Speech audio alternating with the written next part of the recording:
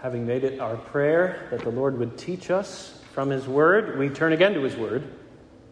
And you can see in your bulletin that we're turning now in our service to Psalm 32. Psalm 32. These past few weeks we've been learning from God's Word about God's Word. We've been learning from these writings about these writings. And what have we seen lately? Well, we've learned that God's Word centers on God's Word, and by that I mean the written Word, which is the Bible. It centers on the living Word, who is Jesus. He is the Bible's main character from start to finish, even long before He's named. We've also learned that the writings that make up our Bible, they were breathed out by God as His own Word, breathed out by Him, so that we might be taught and rebuked and corrected and trained by them and even saved. These writings have that power. They are able to make us wise for salvation through faith in Christ Jesus. And we've also learned, and this was last week, we've also learned that because all of those other things are true of the Bible, well then, there is great blessedness. There's great, true, deep happiness that's to be found in living by the Bible. And that's what we saw last week at the very beginning of Psalm 119. Remember those words? Blessed are those whose way is blameless, who walk in the law of the Lord. Blessed are those who keep His testimonies, who seek Him with their whole heart, who also do no wrong, but walk in His ways. The whole Bible has a beatitude that's practically emblazoned on it. Blessed are those, happy are those who seek and who obey and who walk according to the writings that we've got in this book. So that was last week, and that brings us to this week. Because one of the things we noticed last week as we made our way, as we reflected upon those opening verses in Psalm 119, one of the things we noticed is that there is blessedness, happiness to be found in a scriptural way of life, because when you open the Bible and start reading it, lo and behold, you meet Christ. And you find the forgiveness that's to be found only in Christ. And blessed are those, happy are those who find forgiveness in Him. Blessed are the forgiven. So we noticed that, by the way, last week. This week we're taking that theme and we are moving it front and center, and Psalm 32 is where we go to find it. So let me read for us this Psalm of David, these 11 verses. Listen now to the Word of God. Blessed is the one whose transgression is forgiven, whose sin is covered. Blessed is the man against whom the Lord counts no iniquity, and in whose spirit there is no deceit. For when I kept silent, my bones wasted away through my groaning all day long. For day and night your hand was heavy upon me. My strength was dried up as by the heat of summer. I acknowledged my sin to you, and I did not cover my iniquity. I said, I will confess my transgressions to the Lord, and you forgave the iniquity of my sin. Therefore, let everyone who is godly offer prayer to you at a time when you may be found. Surely in the rush of great waters they shall not reach him. You are a hiding place for me. You preserve me from trouble. You surround me with shouts of deliverance. I will instruct you and teach you in the way you should go. I will counsel you with my eye upon you. Be not like a horse or a mule without understanding, which must be curbed with bit and bridle, or it will not stay near you. Many are the sorrows of the wicked, but steadfast love surrounds the one who trusts in the Lord. Be glad in the Lord, and rejoice, O righteous. Shout for joy, all you upright in heart. Let's pray together. Father, we do believe that there is great blessedness to be found here in your word. And at the same time, we confess your sovereign mercy, that blessedness, that happiness is yours to bestow by the Spirit. And that's why we pray Sunday after Sunday when we come to your word like this. We pray again this Sunday. Would you bless us? Would you grant us to know that happiness that comes from the Scriptures, even the relief that comes from knowing that we are forgiven by you. And we pray these things in Jesus' name. Amen.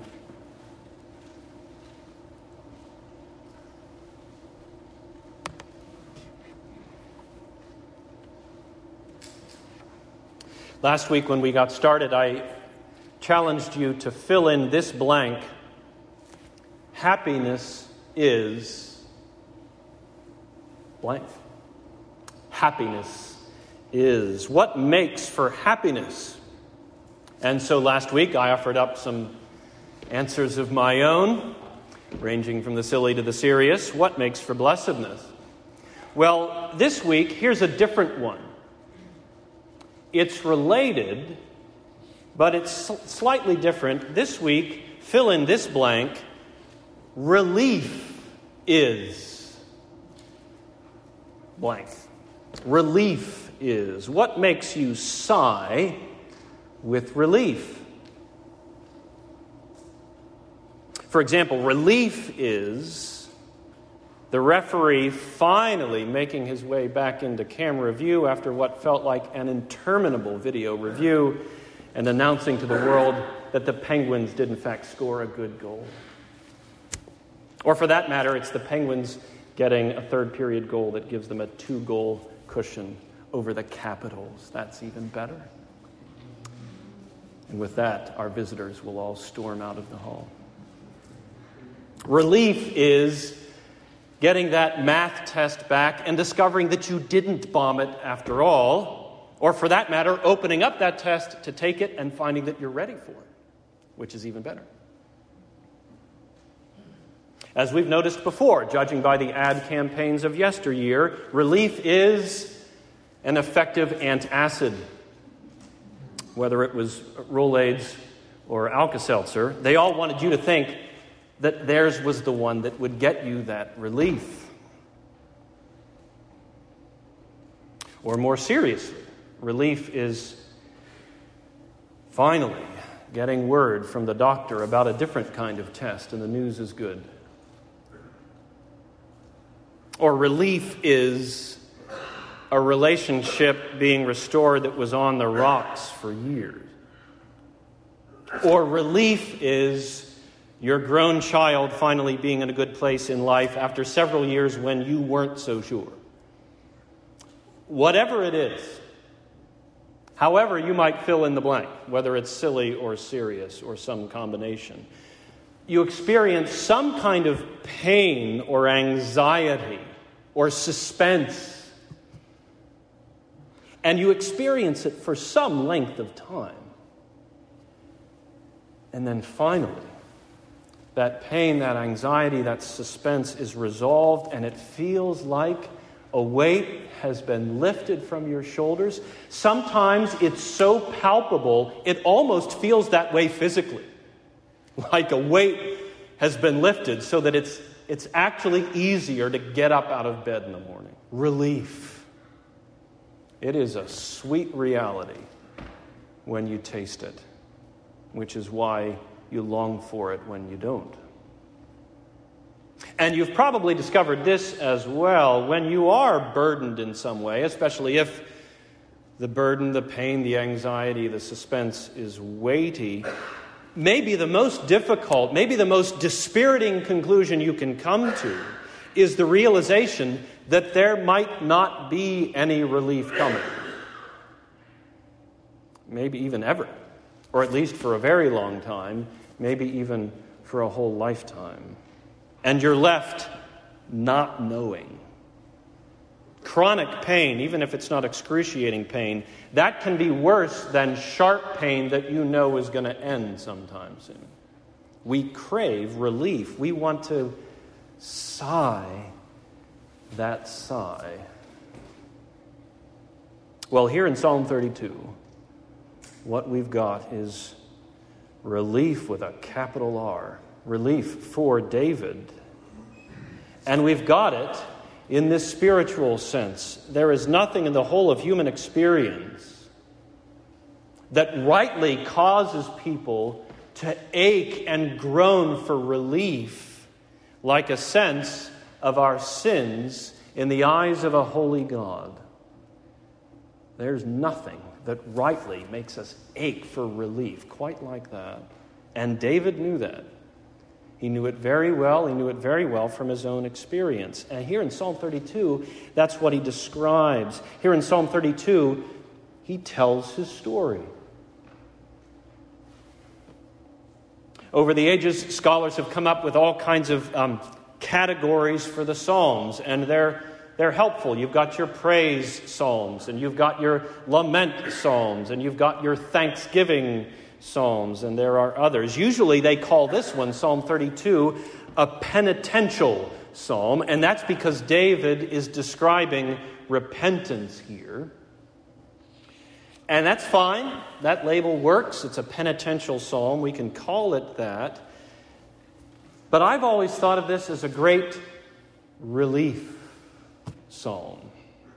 You might even call it a sigh psalm, because that more potently captures what's being expressed here. Why? Because there's this palpable sense of agony that's expressed early on in this psalm as David looks back and remembers. In this case, it's David's own fault. And as you're reading the psalm, you're made to feel that agony until at last, as David looks back and remembers, at last the agony breaks and the relief that he must have felt when it did. This is not one of David's psalms that's explicitly linked to a particular episode in his life. As you're reading it, it's hard not to start thinking about that episode in his life when he committed adultery and murder, and then it took him a long time before he finally came around and confessed it. And it certainly could be that this psalm is related to that episode. And by the way, here in a few weeks, Lord willing, we're going to get back to the book of 2 Samuel, and we will make our way toward that grim episode in 2 Samuel. So it could be that this psalm is related to that event, but we're not told, and that's okay. We don't need to be. It's enough for us to know that David was willing to go on record, describing what it was like to ache for that relief and then find it. It's enough for us to have what David actually writes here, whatever the backstory may have been. There's a lot in this one psalm. There are any number of ways that we might go about it this morning. We're going to take it on in these two main headings. The first is this, the relief of forgiveness, verses 1 through 5, the relief of forgiveness. And then the second is the summons to forgiveness. And that's verses 6 through 11, the summons to forgiveness. Because David describes here not only his own experience that he's been through, but then he turns that experience into testimony, turns it into a summons that others might learn from him and follow his lead. So let's begin with the first of those two headings, the relief of forgiveness, verses 1 through 5. If it helps you, think of it this way. We're going to raise the bar here. The three letters B-A-R, beatitude, agony, and relief. Beatitude, agony, and relief, B-A-R. It all starts with a beatitude, just like Psalm 119, just like the whole book of the Psalms. Blessed is. we've got a beatitude. It's a pronouncement of blessedness. And notice, it's a fourfold beatitude here. There are four different aspects of it. David's got four different ways of describing the person that he's talking about. The first is this: blessed is the one whose transgression is forgiven. So that's what he says right out of the gate.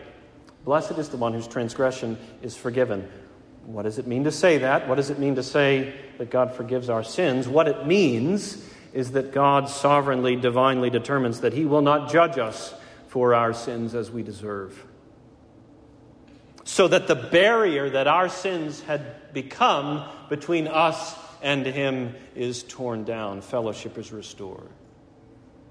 That's what it means.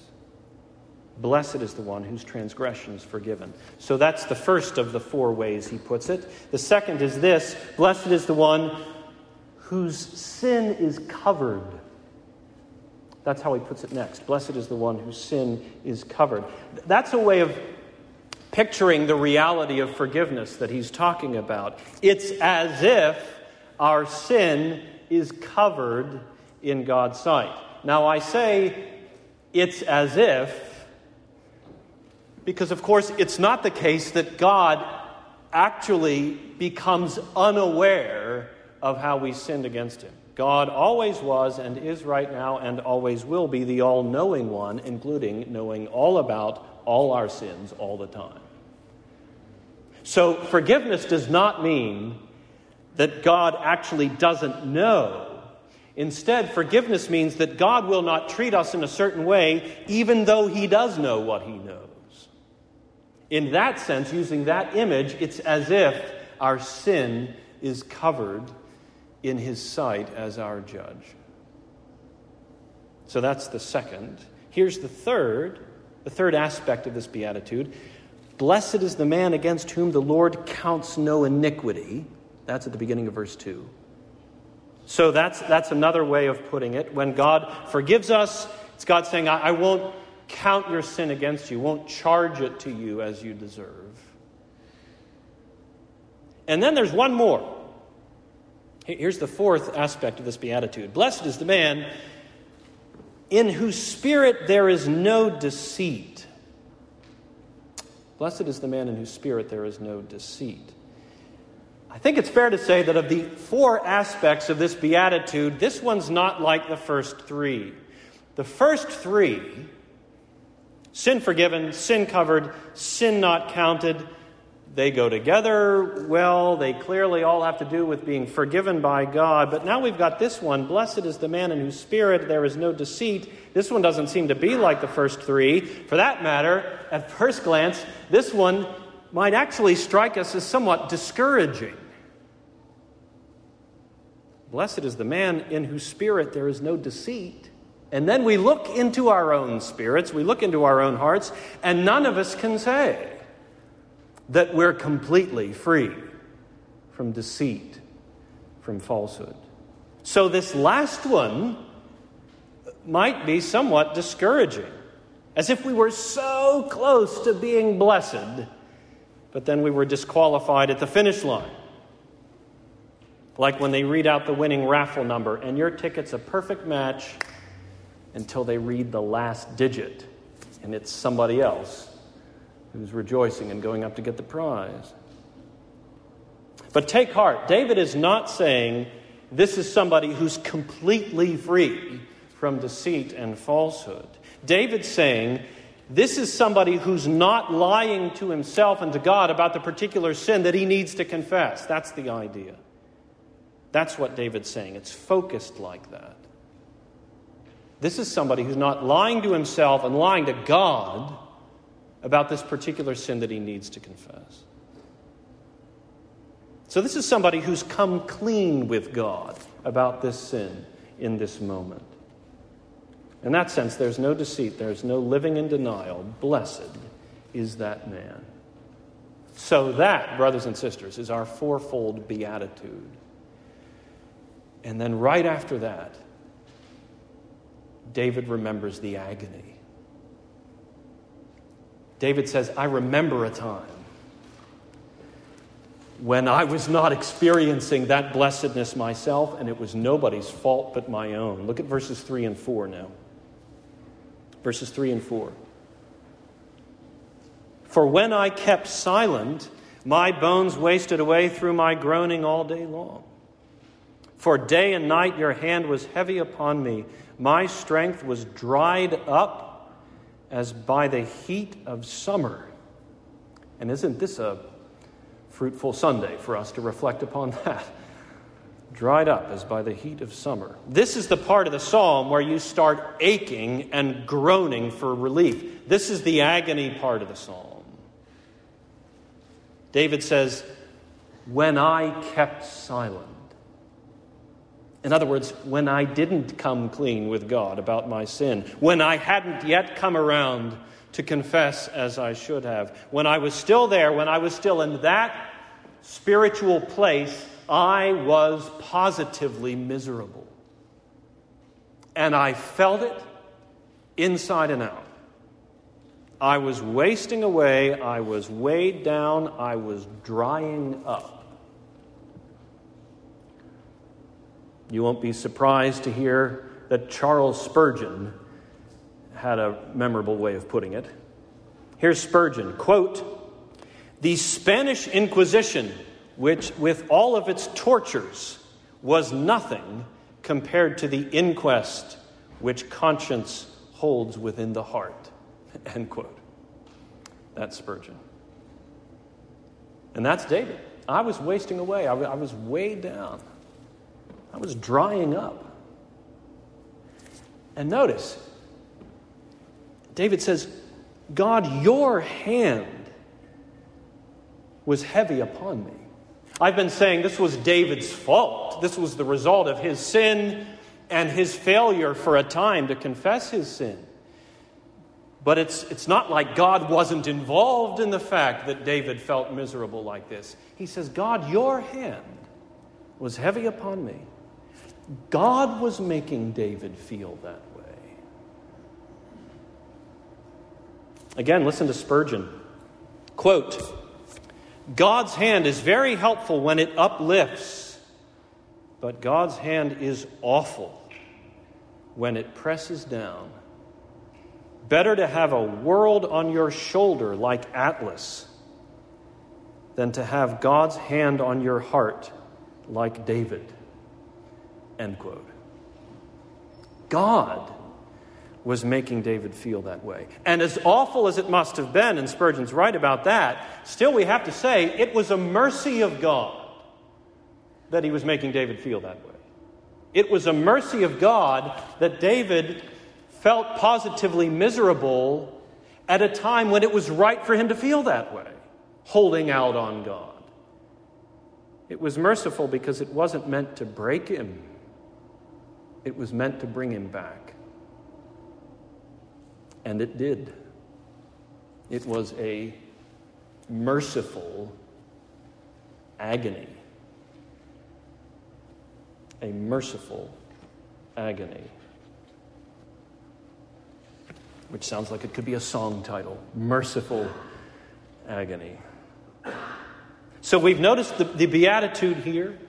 And then the agony, David says, I remember a time when I didn't feel that blessedness, but then thankfully from B to A to R to relief. Look at verse 5.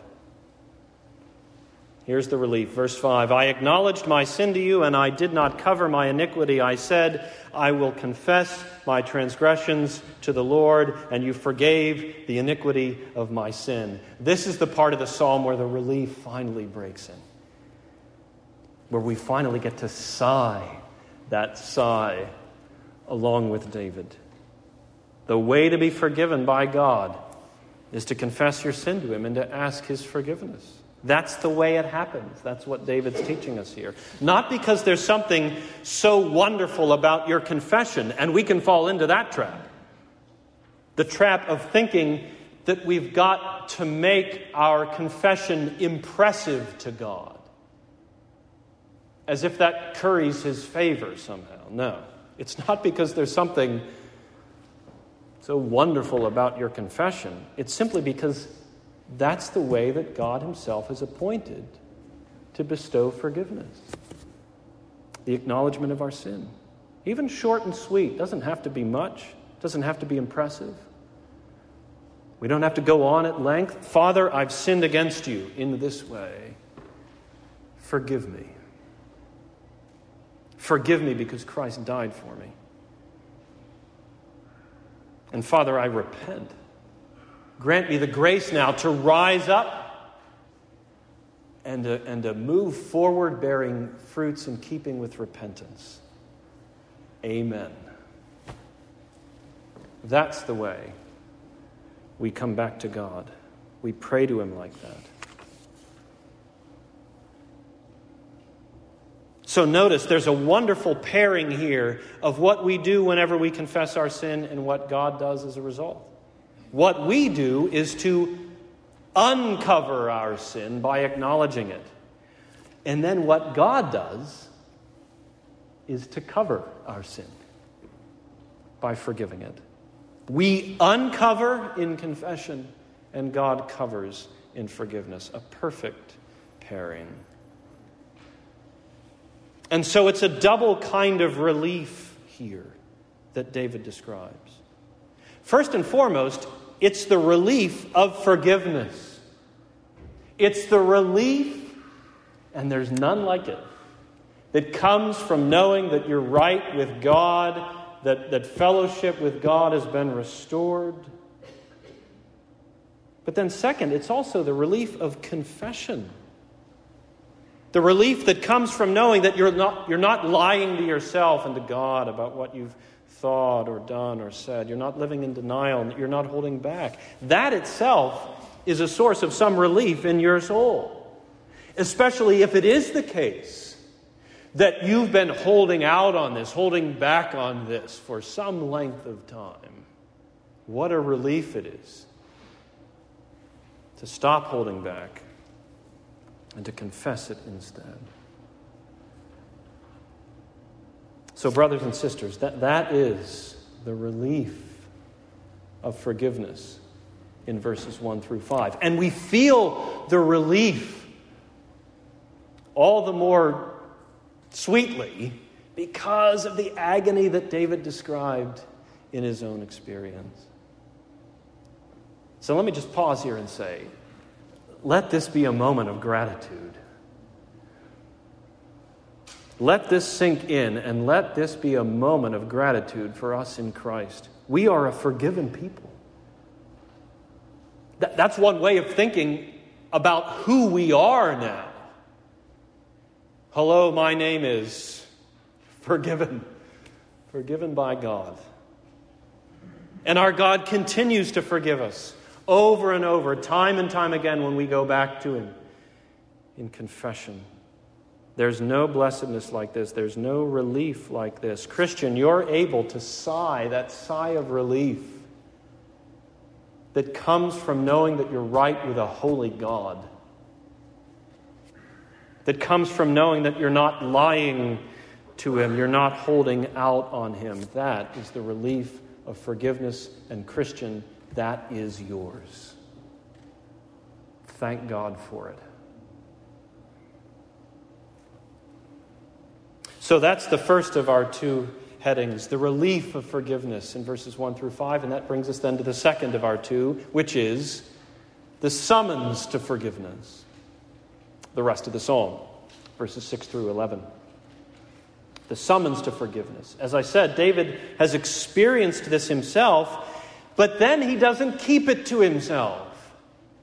He takes what he's experienced and he shares it. He takes the lessons that he's learned and he summons the people of God to learn from him and to trust along with him.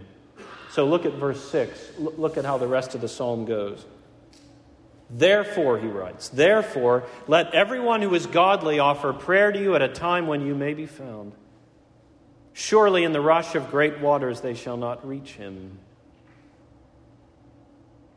That too, an apt word for this Sunday morning. Surely in the rush of great waters they shall not reach him. You are a hiding place for me. You preserve me from trouble. You surround me with shouts of deliverance.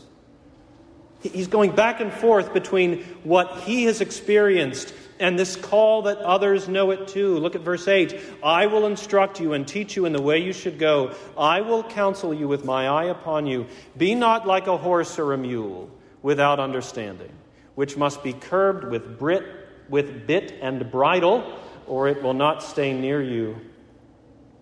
Many are the sorrows of the wicked, but steadfast love surrounds the one who trusts in the Lord. Be glad in the Lord and rejoice, O righteous, and shout for joy, all you upright in heart. That's David saying, learn from me. Learn from my own experience of confession and forgiveness and relief. He's saying if you've got sin that you need to confess to God, then confess it. And don't let it wait. Don't let it sit. Go to God. Pray to Him now. And take it upon yourself to do it. Show yourself to be the kind of person for whom that's natural to go to God like that. So that it's not a fight. So that it's not something that you've got to be dragged to like a petulant child. Or according to the psalm, like a stubborn mule. Go to God, pray to Him now, confess your sin to God. And when you do, you'll find Him to be a refuge just like I have, so says David. You'll find that His steadfast love surrounds you like it surrounds me, so says David. You'll find that you've got great cause to rejoice, so says David. So as we think about David's example here, I've been saying we can learn from him. We can say that his example is mixed. There's a positive side to it and a negative side. There's a positive side. In other words, there's a sense in which we should be like David. But there's also a negative side. There's a sense in which we shouldn't be like David. And both of those go into the lessons that he would have us learn. So on the one hand, we should be like David, in the sense that we go to God to confess our sin and be forgiven and find relief. On the other hand, we should not be like David in this particular episode in the sense that we shouldn't have to get to a point of utter spiritual agony before we finally come to our senses and go back to God. It shouldn't get to that point. And David's teaching that as well. Your own sin, confessing your own sin. Don't let it wait. Don't let it sit. But then we can also say, and this is part of the lesson, if it ever does get to that point in our lives, the point that we've been living in denial about our sin in some way and holding back on God in some way, and we're miserable and we feel like we're wasting away and weighed down and drying up, and if it ever gets to that point, take heart. All is not lost. Because even then, even when the hand of God is heavy upon you like that, even then there's still the possibility of confession and forgiveness and relief. And in fact, His hand is heavy upon you precisely so that you'll go to Him after all. A merciful agony. You're not too far gone. And in fact, that can actually become an excuse that you come up with for not repenting, by telling yourself that you're too far gone. But if you try to resort to that excuse, it's as if David himself comes along and says, that excuse won't fly. Read my Psalm 32. The point is, we can learn all of that from David in this one psalm. The ways in which we shouldn't follow his lead, but then the ways in which we should and we can. David has this lesson to impart, this manifold lesson, and he has it because of what he went through. And he was willing to say so, willing to testify, willing to go on record.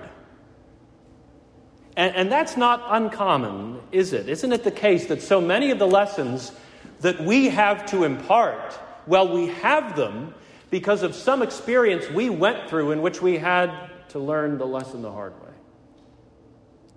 In that respect, David's a model for us. Now, we do need to be very careful here. we do need to say in our own lives, great wisdom is called for when it comes to the revealing of our own past follies. And that's the wisdom of Proverbs. The book of Proverbs teaches us that not everything we might say, we should say. Not everything we might reveal, should we reveal, depending upon circumstances and details and relationships and all the rest. We're living in a talk show Twitter culture in which it's just taken for granted that everything can and ought to be put on display, including past follies and indiscretions. And we who are in Christ should not march to the beat of that foolish drummer. But given that, allowing for that, within the parameters of wisdom about our words, David's a model.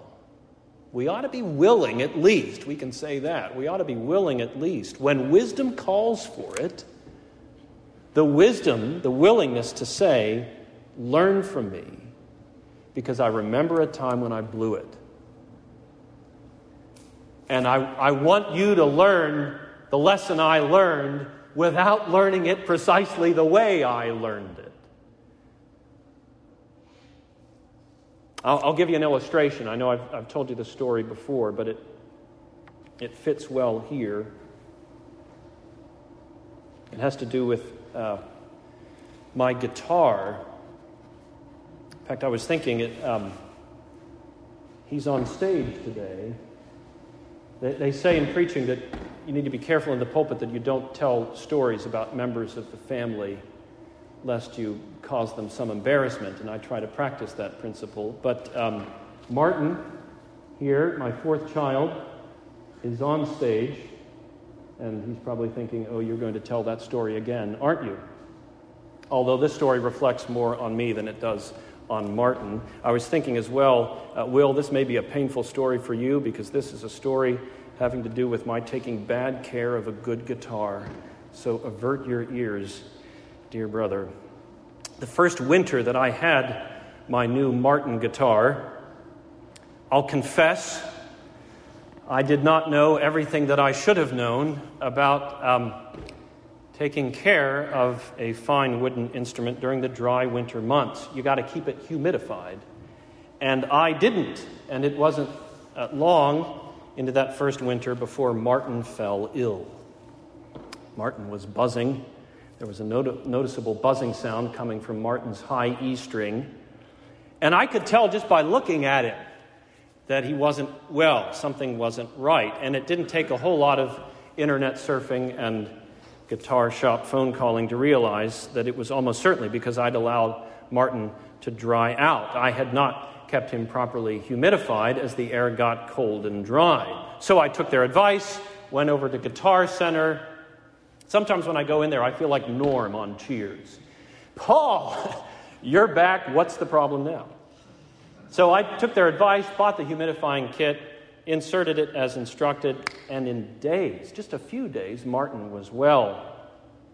The buzzing was gone, the misshapenness of the neck was gone. Oh, what a relief it was. First, I was afraid that I'd bought a lemon, and then I was afraid that I'd done irreparable damage to Martin. What a relief it was to know that I hadn't. So I stand before you this morning, and I say, learn from me. Learn from my experience of agony and fear and remedy and relief. Blessed is the guitarist whose guitar is properly humidified and well cared for, and you want to keep it that way. Stay on top of it. If you don't, it will dry out, it will buzz, it won't look right, it won't play right, and it could get pretty bad, especially if you neglect it for a while. So learn that. But also learn this, even if it gets to that point, all is not lost. Even then, there's still the possibility of humidifying and relief. So, brothers and sisters, if it matters to get wisdom when it comes to our possessions, taking proper care of the things that we own, and here too, we could fill in the blank, not just a guitar, but a car, a laptop, whatever it might be, our homes. How much more does it matter to take proper care of our relationship to God? Does it not matter supremely to take proper care of our relationship to God? So whether your conscience was stung just a second ago because of something that you said or did, or it's been months, and you've started to wonder if you're too far gone, you are not. And the remedy's the same. Go back to God. Go back to God for mercy and you'll find it. And the reason you'll find it is that whenever you go back to God, you find Christ, a merciful and faithful high priest at God's right hand. And think about it. Christ himself endured agony. It certainly was not the agony of his own sin because he didn't have any. But it was the profound agony of suffering for our sin. He went down into that valley and then he was raised. For the joy that was set before him, he endured the cross. Christ knows what it's like to go down into that agony and then to be raised into joy. And whenever we go back to God, we find him, that high priest. So whether it's something you did a few seconds ago or a few years ago, the remedy's the same. Go back to God for mercy, and you'll find it. You'll find it in Christ, and yours will be the greatest relief because ours is the greatest God. Amen. Let's pray together.